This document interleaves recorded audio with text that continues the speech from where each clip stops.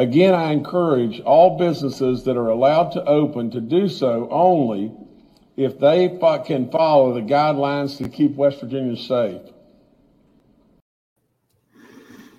All right. Thanks for joining me again on another skipped lunch break. Hopefully, at some point, we'll be joined by one of my clients in the efforts at destroying the governor's executive orders. Let's see. We might have another. Let's see. I'd like to also have Marshall Wilson on here as well, if we can get him hooked up. Bear with me just 1 second.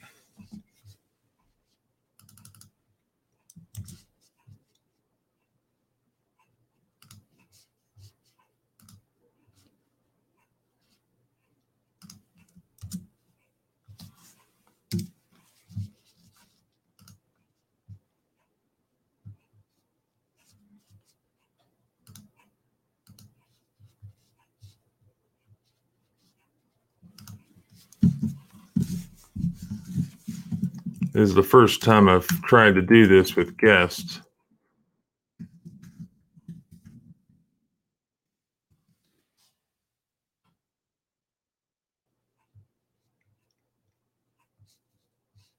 Okay, well, we're waiting on here West Virginia Delegate Jim Butler, who's been just one of our patriot legislators who has been one of the plaintiffs in our writ of mandamus that was filed against the governor.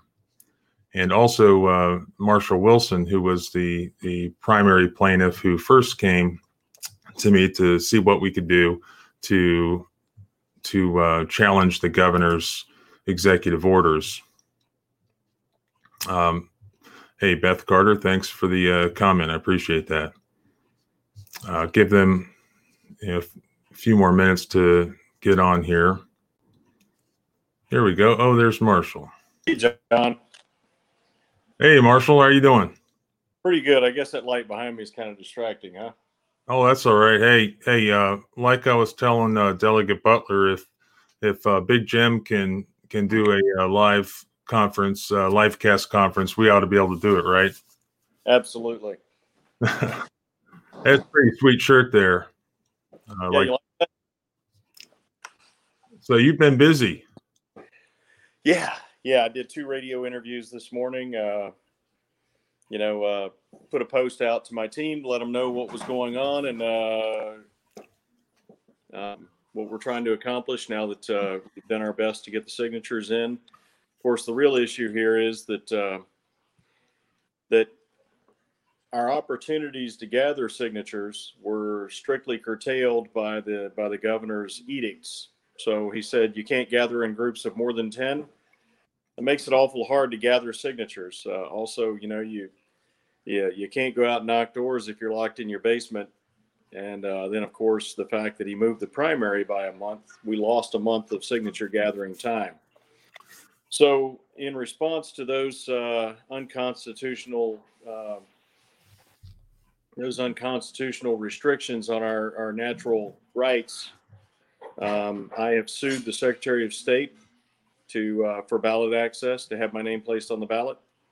And, I think that'll work out pretty well. I think that'll actually go our way. But just in case, we're also kicking off our write-in ballot, our write-in campaign.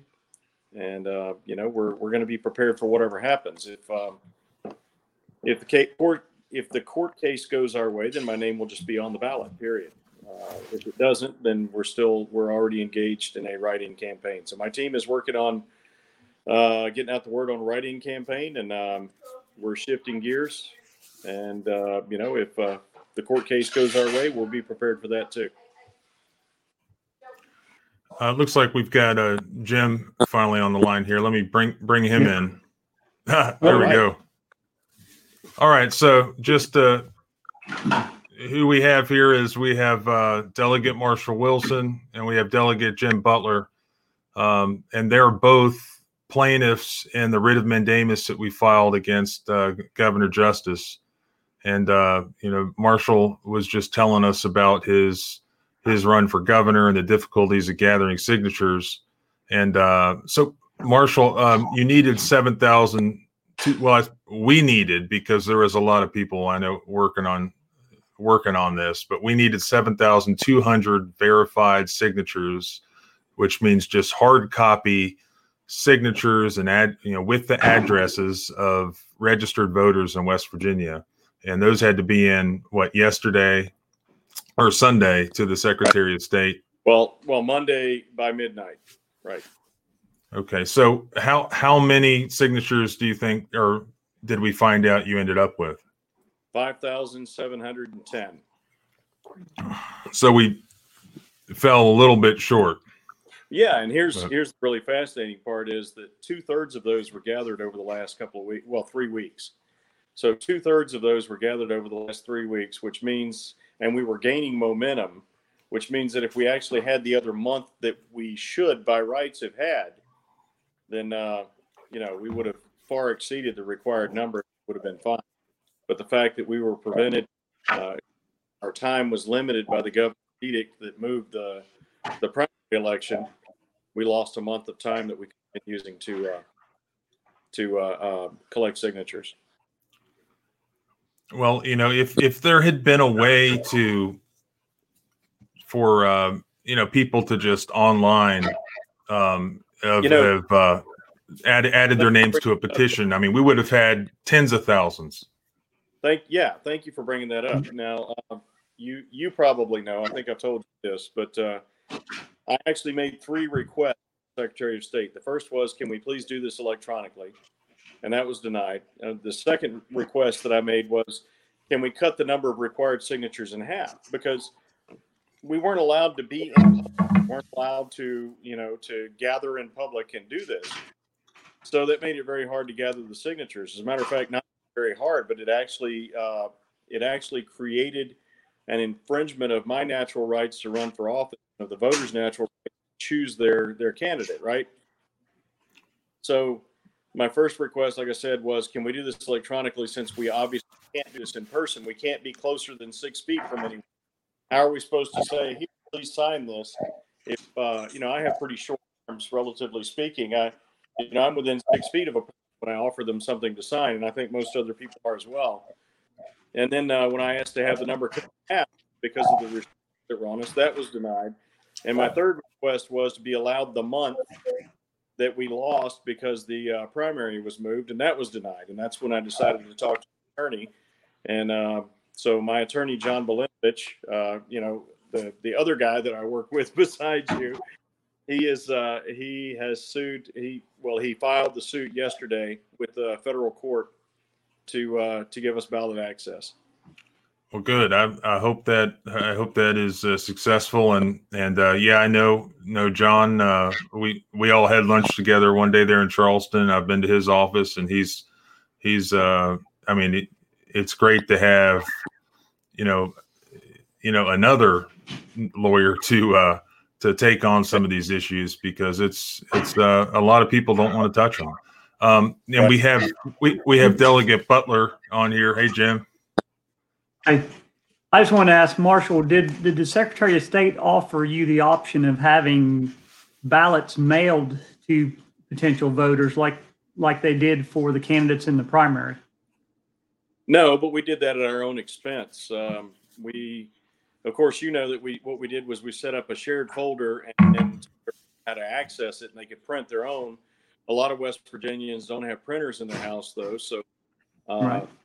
Sent me an email or a note on Facebook, I would actually mail them at my expense to the voter. Of course, then, we would also give them a self-addressed stamped envelope. So that's a really good question, Jim. I hadn't really thought about that. Well, I mean, because the Secretary of State for the primary candidates, they actually sent a ballot at the state's expense, if I remember correctly. That's really interesting.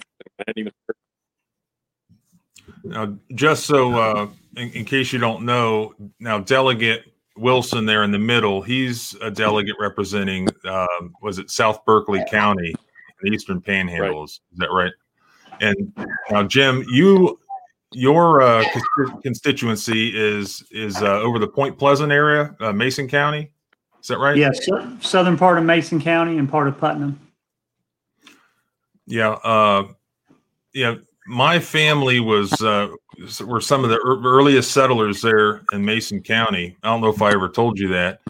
And I was able to find, not last summer, but the summer before that, exactly where the cabin site was of my fourth and fifth paternal grandfather. It was James Bryan and Robert Bryan, his son. They lived there from the 1780s through about 1840 when they went to Missouri.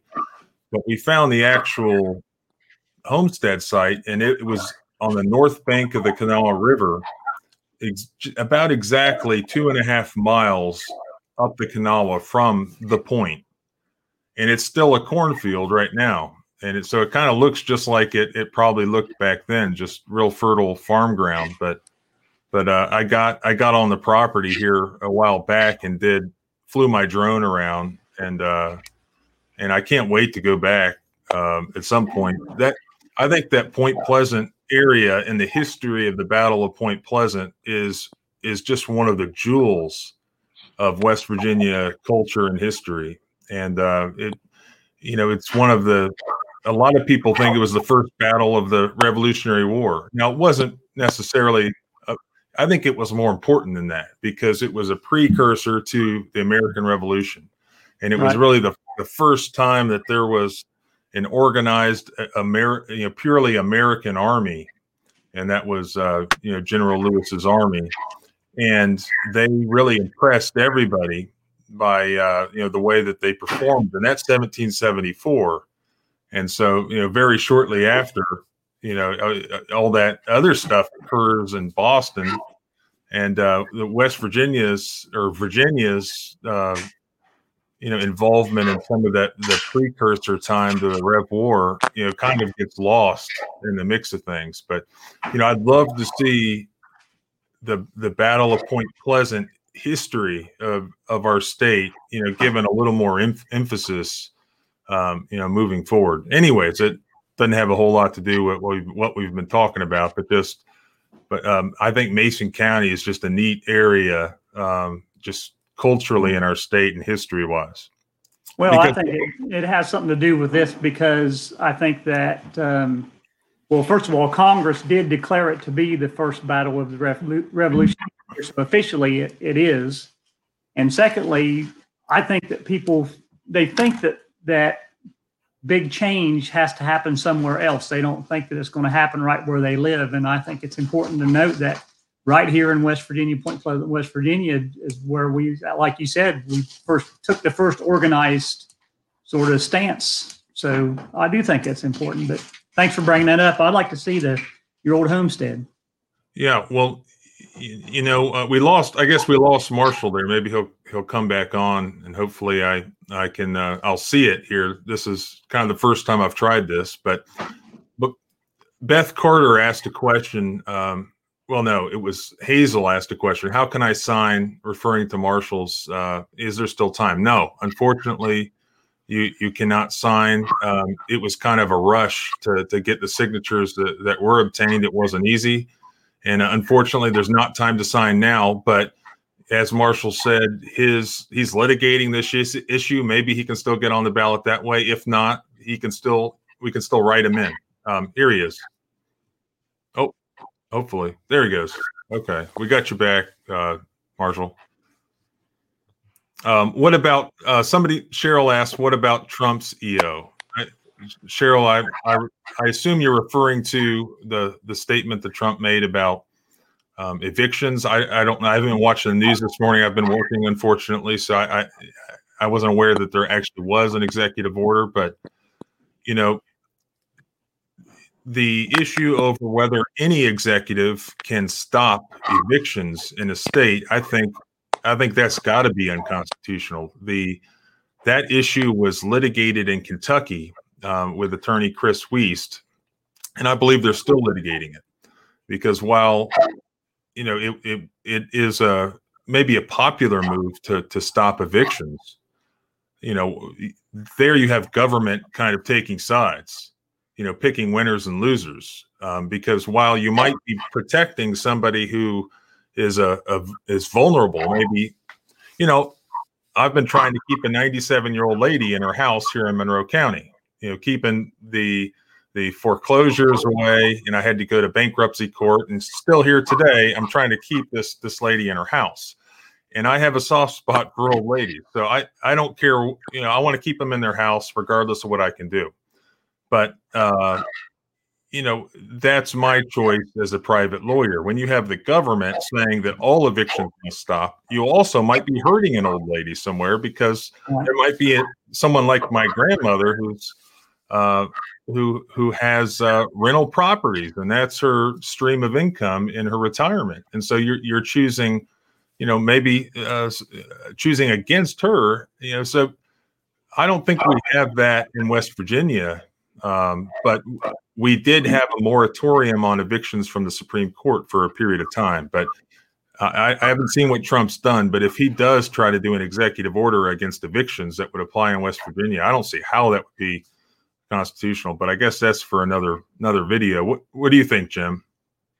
Well, I think you're absolutely right, and I can't quote the West Virginia Constitution, but we do have in the West Virginia Constitution against taking of private property. And really, when you're taking someone's income from, like you say, a rental property, then that's in a sense taking something that belongs to them, which is the rental money that they're entitled to. And isn't that exactly what Governor Justice had done with his closing allegedly non-essential businesses? And you're right, the Constitution, I probably could quote it. I've got it on my stack of stuff here on the desk, but it does say that there's not to be any taking of private property without the person being reimbursed. So is, Les Jenkins, the outlaw barber up in Martinsburg, is he going to be reimbursed for being ordered to close or for being arrested for not closing? Are all the restaurants that were ordered closed for a period of time, some never to open again, are they going to be reimbursed, and by whom? So as some lawyers had told me at some bigger firms, they're preparing for just an entire career full of litigation that's going to come out of all this COVID-19 stuff, especially the government interference with businesses. So, I mean, I think a lot of that remains to be seen. And so going back to Trump's actions, probably from a political campaign standpoint, that's probably an issue that has focus grouped well. And they know that voters like, a politician standing up, stopping evictions. But, as I say, freedom is scary, right? So we have to, in order to have freedom, we have to allow the process to take out, the process to go as it should go. So I don't necessarily agree either with stopping any evictions. Now, that brings up a whole nother issue, because I still haven't even been in a circuit court anywhere in the state since all this started. We've had all hearings, kind of like we're talking now, just Skype hearings. I actually had one case I was involved with where my client ended up going to prison for a year, and all he got was a Skype hearing just like this. And there was one witness that testified, the primary witness was testifying via telephone, and it was about like Marshall Wilson's connection he's had here today. She cuts out, and then she's back in, and then I'm trying to cross-examine her, and she's in and out. I can't even see her face, so it's not like in a real court. I'm looking at her eyes. I'm able to stand there. I'm able to talk to my client. My client can whisper questions to me, and instead, my client's in jail looking at a TV screen. I'm sitting here in this chair looking at a TV screen. The judge is somewhere else looking at a TV screen. Prosecutor is somewhere else and may not even have a video connection. and out of that, this man ends up going to prison for a year. Now, it wasn't a trial; it was just a revocation of probation type of deal. But I'm sure that's happening all over the state. So a Skype hearing like this might be nice, where evidence doesn't need to be presented, or witnesses don't need to be questioned. But how can you present evidence or attack evidence over a computer screen? I mean, it's absolutely absurd. I mean, you can't. And what does that have to do with the Constitution? Well, the state constitution says that access to the courts will never be closed. People will always have access to the courts, even in time of war. Well, the courts have been closed for 4.5 months now. Now, we can get a Skype hearing on something, but is that really access to the courts? The misdemeanor courts, the magistrate courts, actually have been the only courts that I've been to in person. And to their credit, they've been operating. And I've criticized the magistrate court system before, because we have magistrate judges who most times haven't been to law school. They're not lawyers like you'd have in other states or in the circuit courts. But you know what? They've been there trying cases. They've been working. I was just in one this morning, and the only case I've tried so far during this apocalypse has been down in McDowell County. And that's the only trial I've been able to get on anything. So right now the courts have been closed, and the Supreme Court, in closing the courts, has cited the governor's executive order. So here we have the judicial branch that's supposed to be overseeing the actions of the executive branch, and they're using his actions to close down their branch as well. Yeah. But, I guess that's for a different lawsuit if someone wants to make that case. And I'm sure there will be a lot of criminal defendants who will make that case. I didn't get due process in my criminal conviction.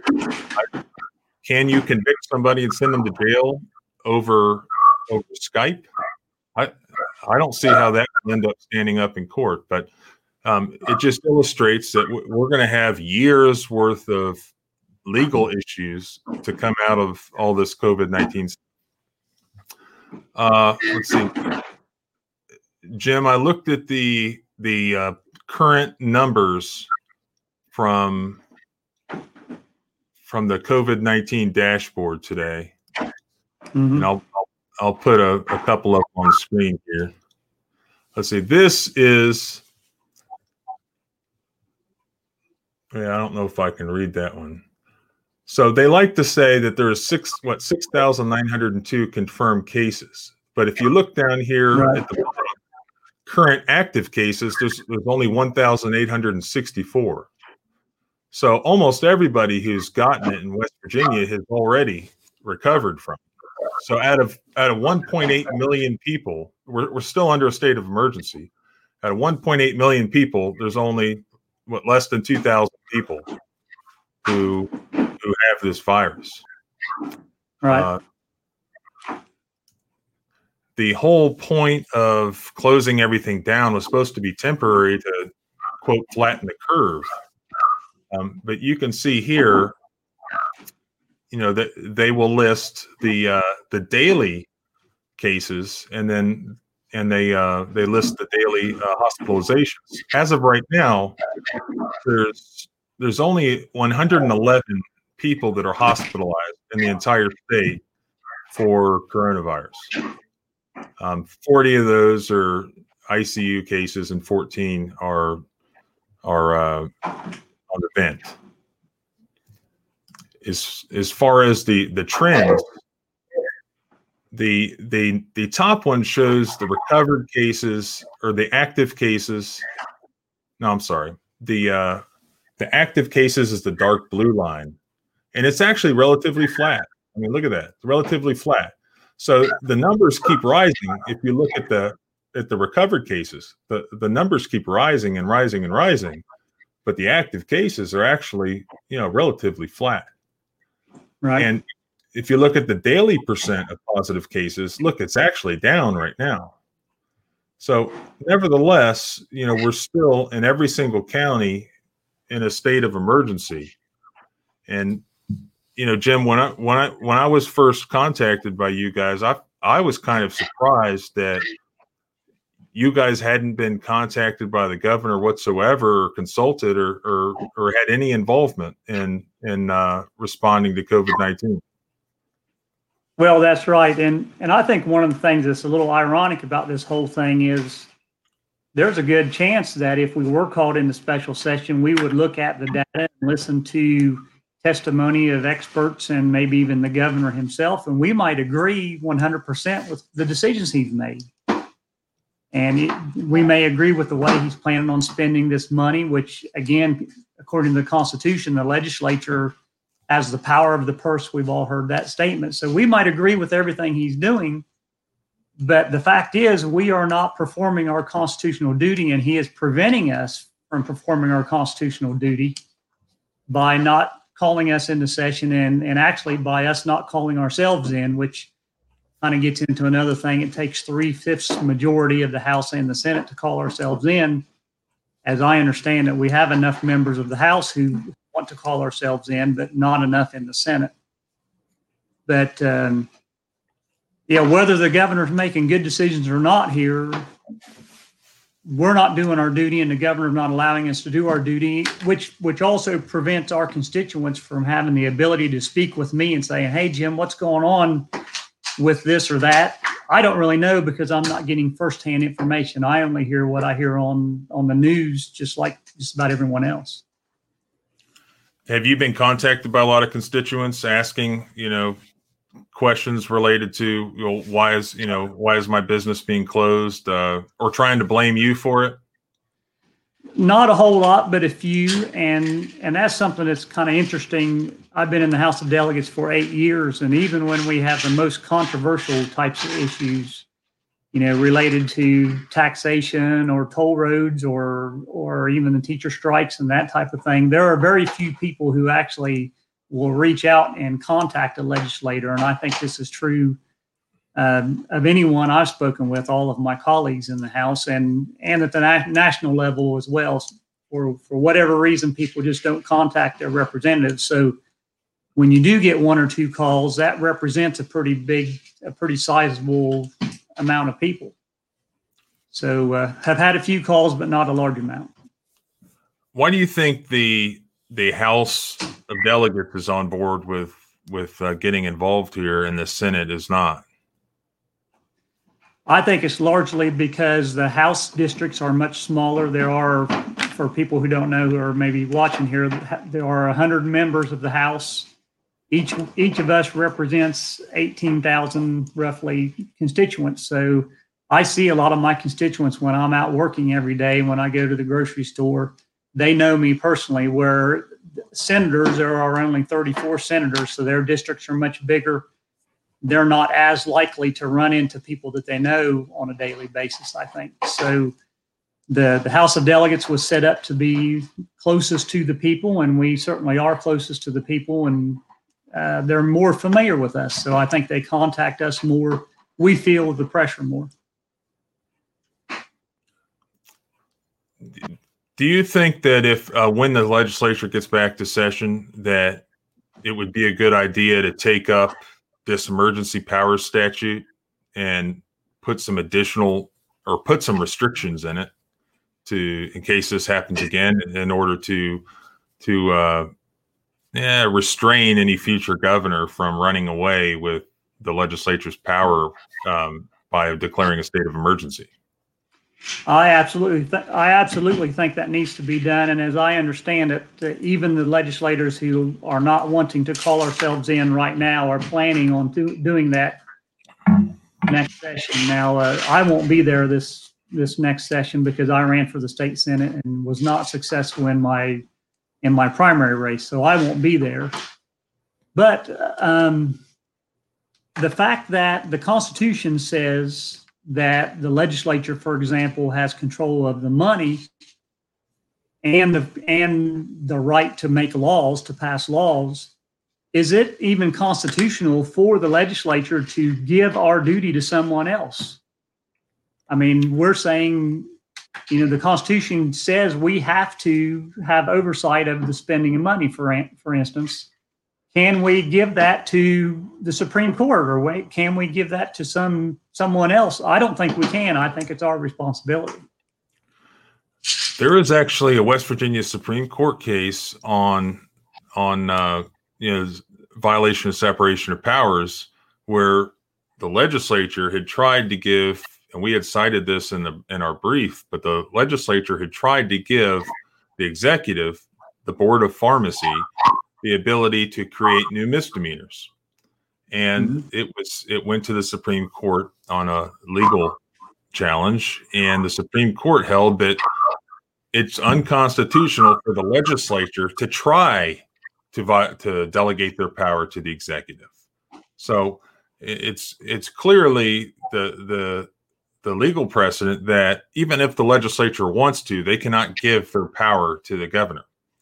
So it's not just what does the statute say or what does it not say, but it's regardless of what anyone does, we have a separation of powers. Only the legislature can enact laws, and the governor can enforce them. So yeah, our Supreme Court has looked at that exact issue and said that, I don't know why a legislature would want to do that, but even if they did, they can't do it.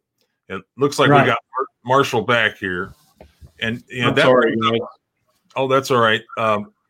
I saw somewhere, I think yesterday, that there was some allegations online that hydroxychloroquine was not available to certain patients, and in West Virginia, or it was available to Medicaid patients, but it wasn't available to private insurance. I looked into it a little bit, and it looks like the West Virginia, speaking of the Board of Pharmacy, it looks like they passed the regulation that says that all the pharmacies in West Virginia, you have to now be more restrictive in giving anybody and filling any prescriptions for hydroxychloroquine.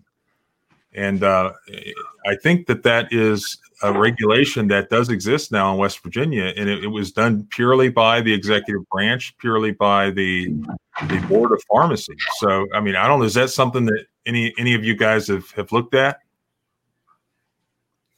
No, it's, normally these regulations that are promulgated by the various executive department, they at least the legislature has to look at them and vote on whether or not they're approved. And the reason for that is because according to our Constitution, consent of the governed is required for any law to go into effect, which is why we have a legislature. If the legislature hasn't reviewed it and approved of it, then those regulations are supposed to not have the force of law. And apparently they do have the force of law. We've got businesses being shut down, using supposedly the force of law, but it's just a health department regulation. It's not even a valid health department regulation. It's just something that Jim Justice told the health department to do. So they're effectively functioning as his personal enforcers. They're not working for the people of this state at all. I've talked to some of these. Even go ahead, Jim. I'm sorry. I think there's an important thing here. Even when they pass rules that don't have a great effect on people, we have a rule review committee, and we have to approve the rules that they come up with before they have effective law per se. So that's another procedure that we've totally skipped during this whole process. So the people have no input on this at all. So where is the consent of the governed? In other words, this is unconstitutional and illegal because the consent of the governed is not even sought out. I've talked to some of these small business owners who, and they've been approached by the local health department, and they've been told that they have to comply with X, Y, and Z. And so when they ask, well, is there something in writing that you can give me to to show me that that is what I'm complied to do, that's what the law is.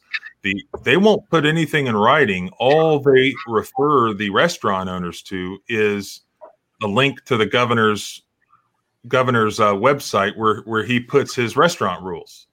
It's right. like, wait, and his restaurant rules at this point, because the consent of the governor has not been sought, are literally dictates, which makes him a dictator.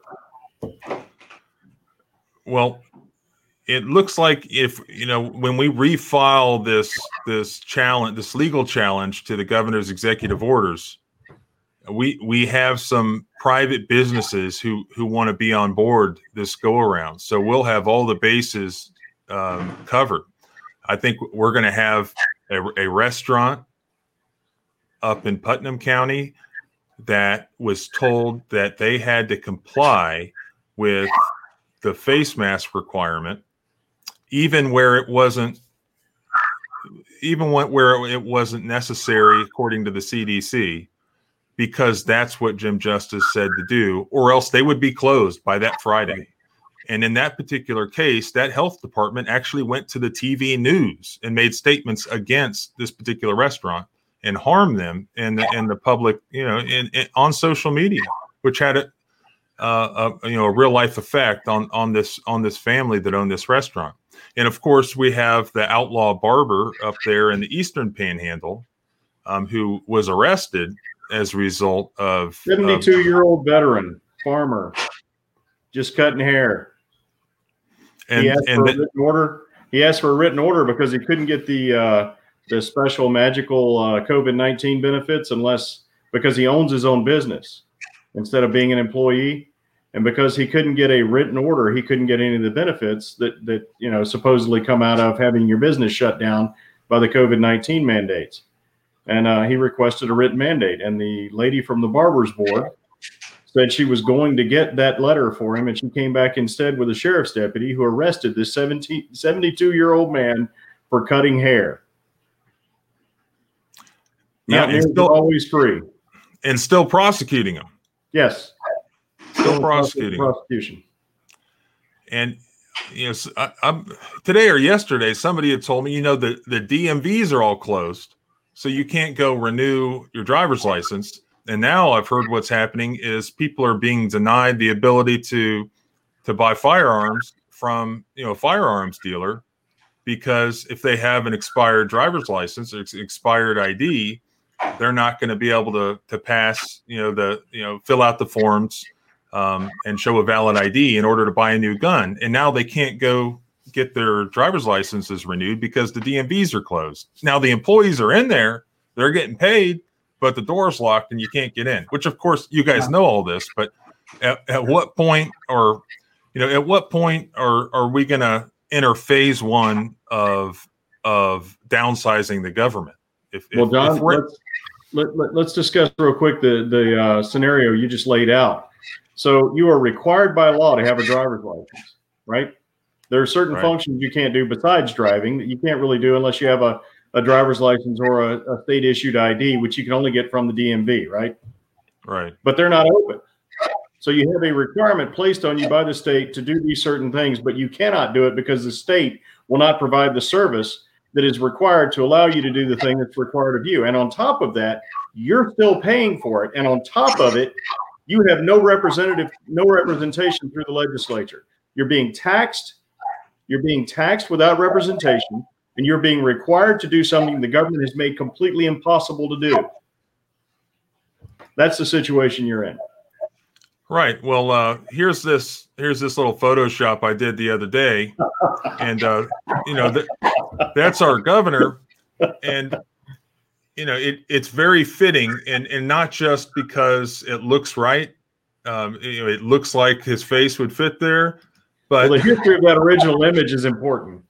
But it was King Henry VIII, right, King of England, of course, who he did many power grabs, but they had a parliament ever since the Magna Carta, but he basically entered. It was a proclamation of 16 whatever, and I'd put it on my Facebook page. But he had grabbed power away from Parliament, And it ended very poorly because the people were pissed. Parliament was pissed. People ended up executed. The English people entered a civil war eventually. And Parliament was able to eventually grab power back. But even the King of England, it took a King Henry VIII type of guy to try to completely go dictator. He was already king, but he wasn't really a dictator because the people still had representation in Parliament. But he took that away from them, and they didn't even put up with that. And here we have really worse than King Henry VIII because we don't even have a Parliament that's in existence at this point, at least not until February.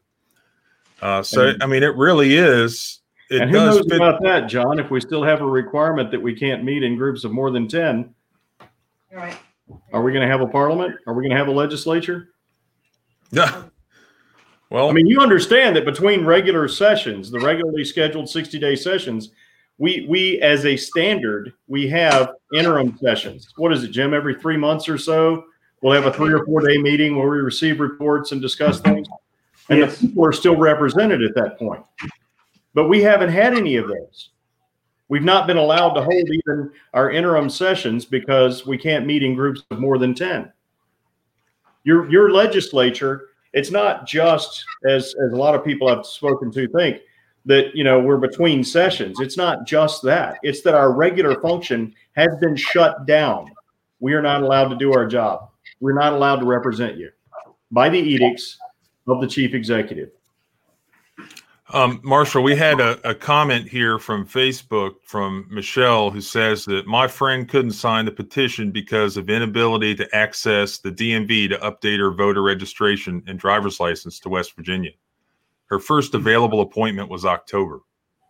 Wow. Well, that was. I am sorry to hear that, Michelle.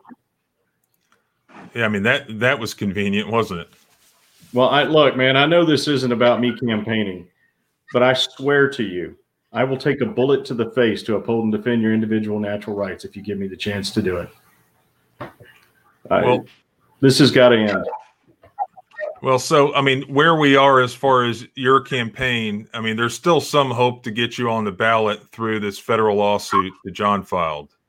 Absolutely. But the thing is, we are continuing. We're going to take a worst case scenario, build our plans off of that. We're going to prepare for the worst and hope for the best, which means we're executing a write-in campaign. We're going at it hard. We started this morning, shifted our efforts from gathering signatures to executing a write-in campaign. And hopefully this court case will go the way we need it to, and we'll actually just end up on the ballot. All right. So worst case scenario, people can still vote for you. They just have to choose the write-in option and write your name in. Yes, sir. I will not do it quietly. Are there any technicalities with that? Like, does it have to be S. Marshall space or Wilson? I mean, does it have to be exactly written in any way, or can it just say Marshall Wilson or Delegate Wilson? I mean, are there any rules that you're aware of? Yes, sir. It's on the form. It's going to say S. space Marshall with 2 L's space Wilson with 1 L, and it really needs to be written that way. Okay, so if it comes down to people having to write you in, that's what they would need to write. Just S. Yes, sir. Marshall with 2 L's, Wilson. Yes, sir, with 1 L. Right. 1 L. Well, 1 L and Wilson. Yeah.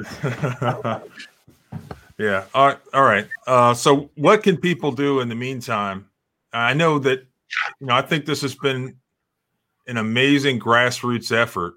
And I am a political scientist technically. I do have a degree in political science. One of the first things that they teach you is turnout sucks. Turnout's always bad. And that's been always the thing about the younger generation, is that they'd always taught in the political science courses is that, the younger voters, they're always left leaning. They're always kind of radical leaning, but they never vote. They never vote in any numbers. Now that's always been changing since I got my political science degree, and that was right in the middle of all the Bush Gore stuff. And that's really, in my opinion, that's when politics really changed. there was a lot of people, especially college students and people my age, you didn't know if they were a Democrat or Republican or independent or what. I mean, it's not really something you discuss necessarily. It wasn't really a common topic with younger people. And then you had the 2000 election, and everything was different from that point on. You had us versus them, Right? And it's just been really, really aggressive environment in politics since then. But I think still the numbers always have shown that the younger generation, they still don't vote in any large number. And so they're very loud. You hear from them, especially now that we have social media, but they've never really voted. So, I mean, we'll see if that's all changing, given the current environment that we're in. But I think it's amazing, getting back to my point here, that this was a real grassroots effort, very much like the Tea Party. Now, the Tea Party, they didn't have COVID-19 and stay-at-home orders to deal with, or mask orders to deal with. I mean, that was an environment where everybody could get together. There were no restrictions. But here, in an environment where people are wearing masks and afraid to see or talk to other human beings, you were still able to get this network of just regular people, not political operatives, all the way across the state, just regular folks that were running out and trying to get petitions signed. And that's not easy to do. It's not easy to get. I mean, West Virginians, I think, were naturally, I'm not from West Virginia originally, but it's my adopted state. And I consider myself a West Virginian now, and I have 2 kids that were born here. So I think we value our independence, our privacy, and I don't think we're the type that you're going to go knock on our door and shove a petition in our face and we're going to sign it. And I think people probably kind of look at you like, I'm not signing a damn thing. So I think the fact that you got as many signatures as you did, and so many volunteers involved in such a short time as we did. Yeah, in a time. John, I want to be really clear about this, because it sounds like you're almost about to compliment me and say I did a great job. It's not me. It's not me. I'm irascible. I'm hard to get along with. I'm not very nice. It's the message. It's the fact that Mountaineers want to be free. It's the fact that there's just a guy. I'm not even necessarily doing a good job of presenting the message, but the message is compelling. The message is the only valid reason for any government to exist is to uphold and defend your individual natural rights.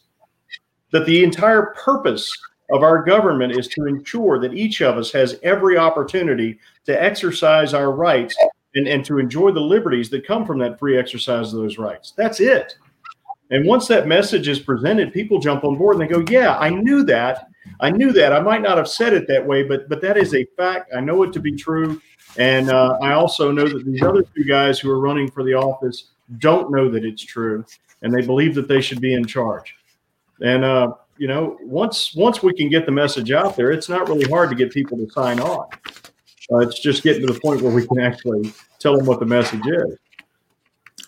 Well, I think that you are such a better candidate than Jim Justice. I mean, Jim Justice, to me, is it because he's a great candidate and people support him because they like his policies, they like the way he defends the Constitution, or they like anything about him, or is it the fact that he's the richest guy in the state? He's the only billionaire that we have.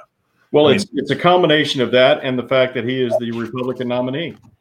I talk to people all the time. They say, man, I love what you're saying, but you'll never get elected because you're an independent. And I say, well, why want to get elected? Because I'm an independent. They say, well, nobody votes for independents. And I say, why doesn't anybody vote for independents? And they say, well, because independents don't get elected. Okay, so I'm not going to vote for you because you won't get elected, because I won't vote for you because you won't get elected because I won't vote for you. And, they say, man, you are the guy we want in the governor's mansion. But if we vote for you, we're going to end up with that other guy in the governor's mansion instead of our guy who we despise and don't trust and don't have any respect for. We'll get the other guy, the other team's guy who we despise and don't have any respect for. That's well, the yeah, argument. it's just like Joe Biden for the Democrats. I mean, name one person that actually supports Joe Biden rather than they're just against Donald Trump. I really haven't seen one. Nobody in their right mind actually looks at that guy and says, you know what, he'd make a great president. I really think he'd be a good leader. No, it's all either just the party forward or anti-Trump. And it's sort of the same way, in my opinion, with Jim Justice. Now, who actually supports, any of his policies on anything? It's just that he is the nominee. And I'm sure that him being the nominee has nothing to do with the fact that he also is the richest guy in the state. Right. And isn't that kind of shameful for West Virginia politics? Wouldn't it be nice to say, it's not about the money, it's about the ideas. But here in reality, we've got somebody in charge who has really no ideas that conservative West Virginians like, but he has a lot of money. Right. And it is my sincerest desire to walk into that position that has immediate access to the levers of power so that I can dismantle those levers of power and hand them back to the people of this state. That is my literal desire. And the reason for that is, every time I speak to people, they're like, okay, sure, you say that, but why would you want that? I mean, once you've got the levers of power in your hand, why would you want to give them away? And I can answer that question. The answer is because I have 9 children, and I want my children to live and to raise their children in a free, just, prosperous, and secure land. And the only way that will ever happen is if we the people are in charge here, not some small cabal of politicians. And if the people of this state will allow me the opportunity, I will ensure that happens, not for the people of this state, because I'm not going to make you promises like that because they're insincere, and not for, any great high ideals, but because I love my kids. That's why. That is my motivation here. Well, I love the kids. I want them to live in a free, just, prosperous, and secure land. West Virginia is it's one of the reddest of the red states, and I'm just meaning ideologically. Of course, all of the original South was Democrat, the Southern Democrat. And as has usually been the case, there's been a lag, and West Virginia was one of the last states to transfer from being a Democrat-controlled state to a Republican-controlled state, one of the last Southern states. But the voter base of people, you couldn't find a better group of patriotic, freedom-loving, conservative people. And they may not even care about politics or quite understand why Jim Justice was a Democrat and now a Republican. But they understand the idea of freedom and liberty. And I think that's something that it's been a part of being in the mountains. And we saw that in the Civil War when we had to create an entirely different state because there was such independent thought and critical thinking as you got across the Allegheny barrier of mountains. And that's, I think it's still today that anything can happen in West Virginia. And I think if they just get exposure to you as a candidate and they see that on the other hand, we have, the deadbeat billionaire, as Forbes called him. But with you, they could have a 21-year combat veteran, father to 9 kids, whose kids absolutely adore him. And I wish I could get my kids to. Most of them do most of the time. Yeah, I mean, I wish I could get my kids to like me as much as kids like you, and who is, been a missionary in the jungles of Peru, and who can stand up off the cuff and articulate why he believes what he believes and articulate the principles of freedom and the basis for our Constitution. I think you could take off as a candidate, but all you need is exposure. And if it can happen anywhere, it can happen in West Virginia. And I was just looking this morning, I think, was it Lisa Murkowski? I think she won an election one year to the U.S. Senate as a write-in candidate. Right. In a small state such as West Virginia, especially now that everybody's been subjected to the stay-at-home orders and all that. I think the time is right for something big to happen, and we need a leader that can lead us. I mean, we need somebody like South Dakota had. This was such a missed opportunity for a conservative constitutional candidate to say, you know what, we don't have to do what the governors of New York and Kentucky and New Jersey are doing. You know, we can follow the option of freedom. And if Justice had just said, well, if the legislature wants to discuss and implement some new restrictions, then they can do so. And I mean, it could have been such a great opportunity, but instead he went completely off the rails, and he's continuing to go completely off the rails, now threatening this travel ban. And you know, I think what people need to understand is it's not just it's not about the inconvenience of wearing a mask.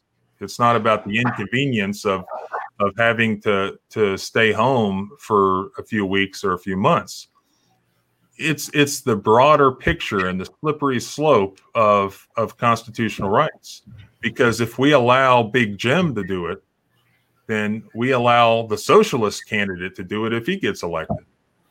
So this is critical. This is an absolutely critical idea here. We not only need to reverse Big Jim's unconstitutional, dictatorial, tyrannical mandates, but we need to do it in such a way that no future government will even dream that he should try it. We need to do it in such a way, such a punitive way, that in the future, whoever happens to be in that office will think, hey, I should do something tyrannical in West Virginia. And then all of a sudden go, oh, wait, that's a really bad idea in West Virginia. I'm never going to do anything like that. Well, that's what needs to happen here. And more importantly, we need to dismantle that power structure so that it can't happen again, no matter who we put in that office. You know, I always like to look back at history as a guiding light for what we should do in the future. And half of our history is as of Virginia. You know, we are part of Virginia. Virginia's history pre-1863 is our history as well. So we do have a precedent of having a tyrannical governor. In fact, you know, Jim and I were talking about the Battle of Point Pleasant earlier, and the official war that falls under is called Lord Dunmore's War. And Lord Dunmore was the governor of Virginia. He was appointed the governor of Virginia by the King of England. So he was our governor when we were a colony. But he was looking after primarily his own interest and the Crown's interest rather than Virginia's interest as a colony that maybe wants to be a free state one day. In any event, he shortly after the Battle of Point Pleasant, and I think sometime in 1775, as events were heating up in Massachusetts with the Sons of Liberty, and in North Carolina, and in Virginia, he tyrannically basically passed an executive order type of deal, banning guns, an early gun control law here in Virginia to try to take the arms and ammunition away from the Virginia citizens in anticipation that there may be a revolution. And what was our response to that tyrannical action as taken by the governor of Virginia? Well, we marched an army on our state capital, which was Williamsburg, and I think part of it was led by Patrick Henry, who of course was the famous lawyer who had said, "Give me liberty or give me death," and he was willing to put his money where his mouth was, and he marched with an army of men on Williamsburg, and Lord Dunmore fled onto his ship. And see, he had also freed, he had also issued an Emancipation Proclamation all on his own, freeing any number of slaves. And he took these slaves into Williamsburg. But when the army came marching for him, he could only fit a few of them on his ship. So he saved himself and his staff and a couple of the slaves that he had freed, and he just left the rest of them behind for for the Army to find. But that's what we as Virginia citizens did in the past when we had a tyrannical governor. And so, all of this "don't tread on me" stuff, the Gadsden flag, all of that stuff comes from Virginia. I mean, they may have had the Sons of Liberty and what was the guy's name in Boston? Hancock. But we had Patrick Henry. We had Thomas Jefferson. I mean, Virginia played a very important part. And I think the U.S. Bill of Rights was modeled on the Virginia Bill of Rights. So, we're running out of time here, but I know. One last thing. Jim, we had talked earlier about where in the West Virginia Constitution does it mention what? Well, I would encourage everyone to actually read the West Virginia Constitution. It's not long, and it's very, very well written. And, Article 1, Section 3 states that the provisions of the Constitution of the United States and of this state are operative alike in a period of war as in a time of peace, and any departure therefrom or violation thereof under the plea of necessity or any other plea is subversive of good government, and this tends to anarchy and despotism. So the West Virginia Constitution has provided that the people will never be deprived of their constitutional rights, even in a time of war or any other alleged necessity. So, right. I'm sorry. I just agree with you. Yes, that's exactly right. And it's as far as where in the Constitution does it state that the separation of powers is required, that is Article 5, Section 1. And it states that the legislative, executive, and judicial departments shall be separate and distinct, so that neither shall exercise the powers properly belonging to the others. Nor shall any person exercise the powers of more than one of them at the same time, except that justices of the peace shall be eligible to the legislature. So, I mean, I'll read that again. Nor shall any person exercise the powers of more than one of them at the same time. And isn't that exactly the state government that we're living in right now? Yes. Where we don't even know who is running the government. We have a COVID czar. We have a COVID czar who is the head medical guy at a left-wing university. Is he the one who's making all of our restrictions, closing our businesses? We don't know. And this is something that legislators should be debating. I mean, why be a legislator, Marshall, if you don't get to have any part in, quote, the event of our lifetimes? It's not about me getting a part in it. And I know what you're getting at, John. It's not about me. It's about the people I represent not having a voice. Section 2-2 of the West Virginia State Constitution says, powers of government in citizens. The powers of government reside in all the citizens of the state and can be rightfully exercised only in accordance with their will and appointment. I'm not even saying that mandatory mask and business closures are not the will of the people of the state. All I'm saying is we don't know what the will of the people is because their elected representatives are not allowed to speak. That's it. How do we know that the powers of government, which reside only in the citizens, are being rightfully exercised if we don't know what the will of the people is because the legislature is not allowed to meet? All right. Well, unfortunately, I have to get back to work here. Before we cut off, I know Jim. I think Marshall and I probably jibber jabbered a little much and hogged the time. Is there anything else you want to say as parting words? Well, I guess, and my wife just mentioned this to me. I think it's very disappointing that ordinary people like myself and Marshall, and I know you're a constitutional attorney, but ordinary people can read the U.S. Constitution and the West Virginia Constitution, and both of those were written in plain English so that ordinary people can read them and understand them.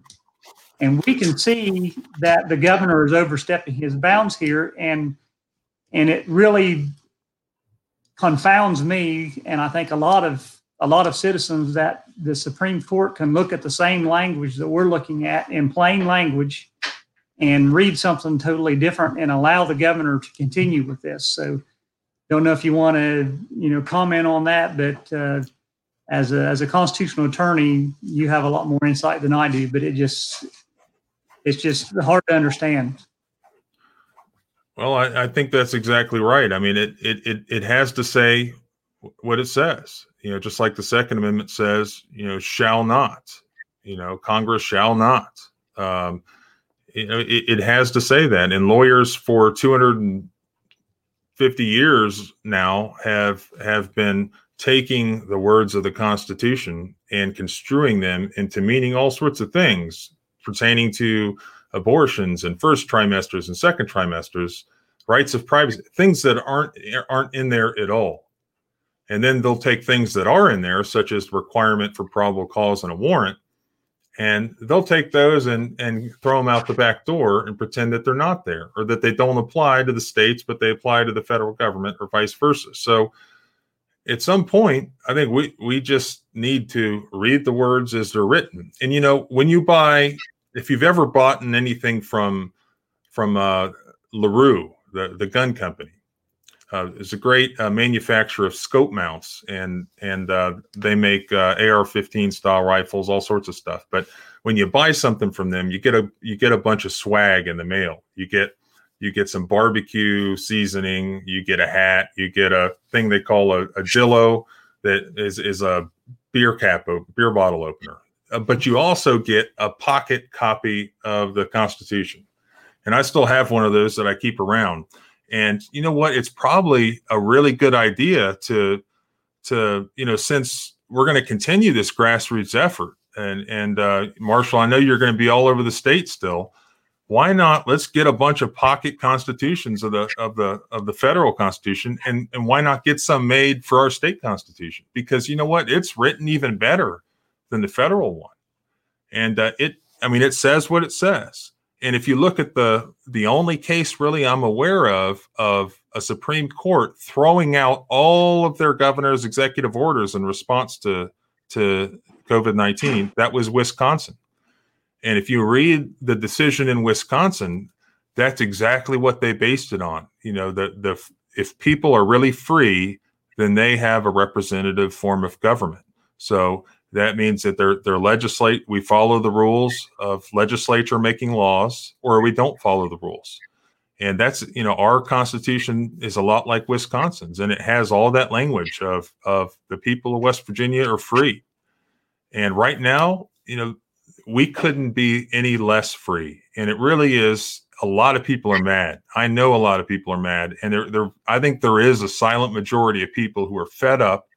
And you know what? As I go out on the streets, especially in this rural area where I live, there's nobody acting like it's the end of the world. They're just not. You know what? If we really had a pandemic and people were dropping dead like flies, people would wear a damn mask because they don't want to die.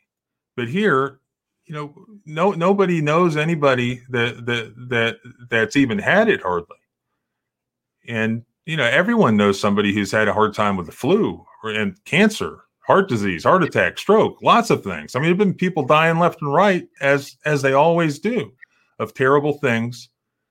And, we never upended our culture and changed our culture or closed our economy in response to any other danger. But now we've done so in response to something that doesn't even make the top 10 list of deaths in our state.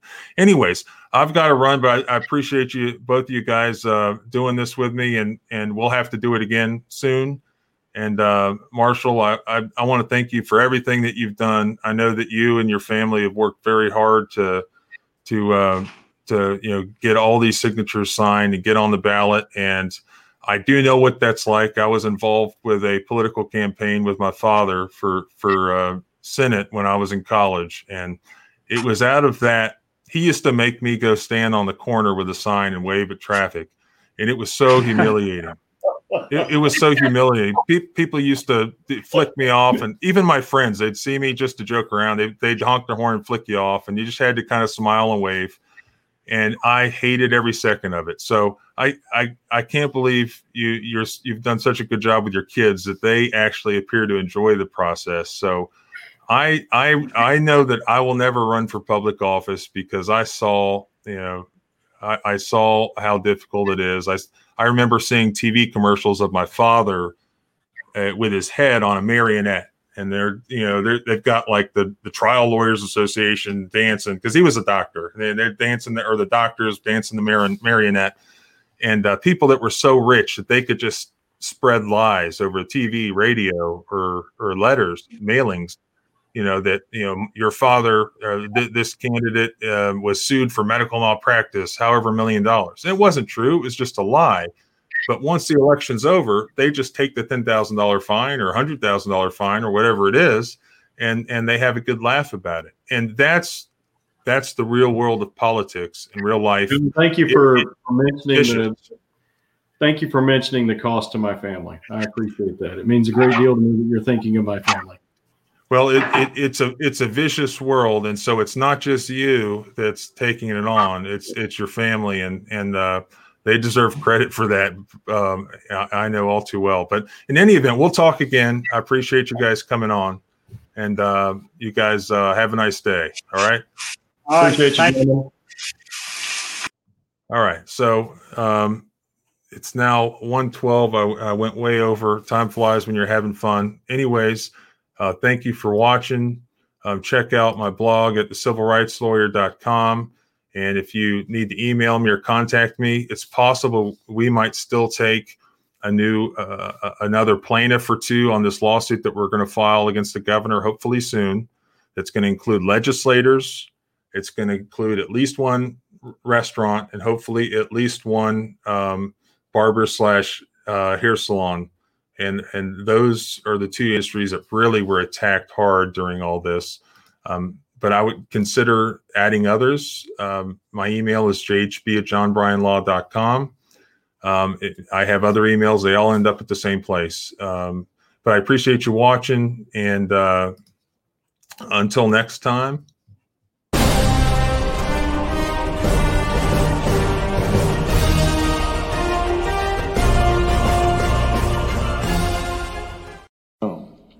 Again, I encourage all businesses that are allowed to open to do so only if they can follow the guidelines to keep West Virginia safe.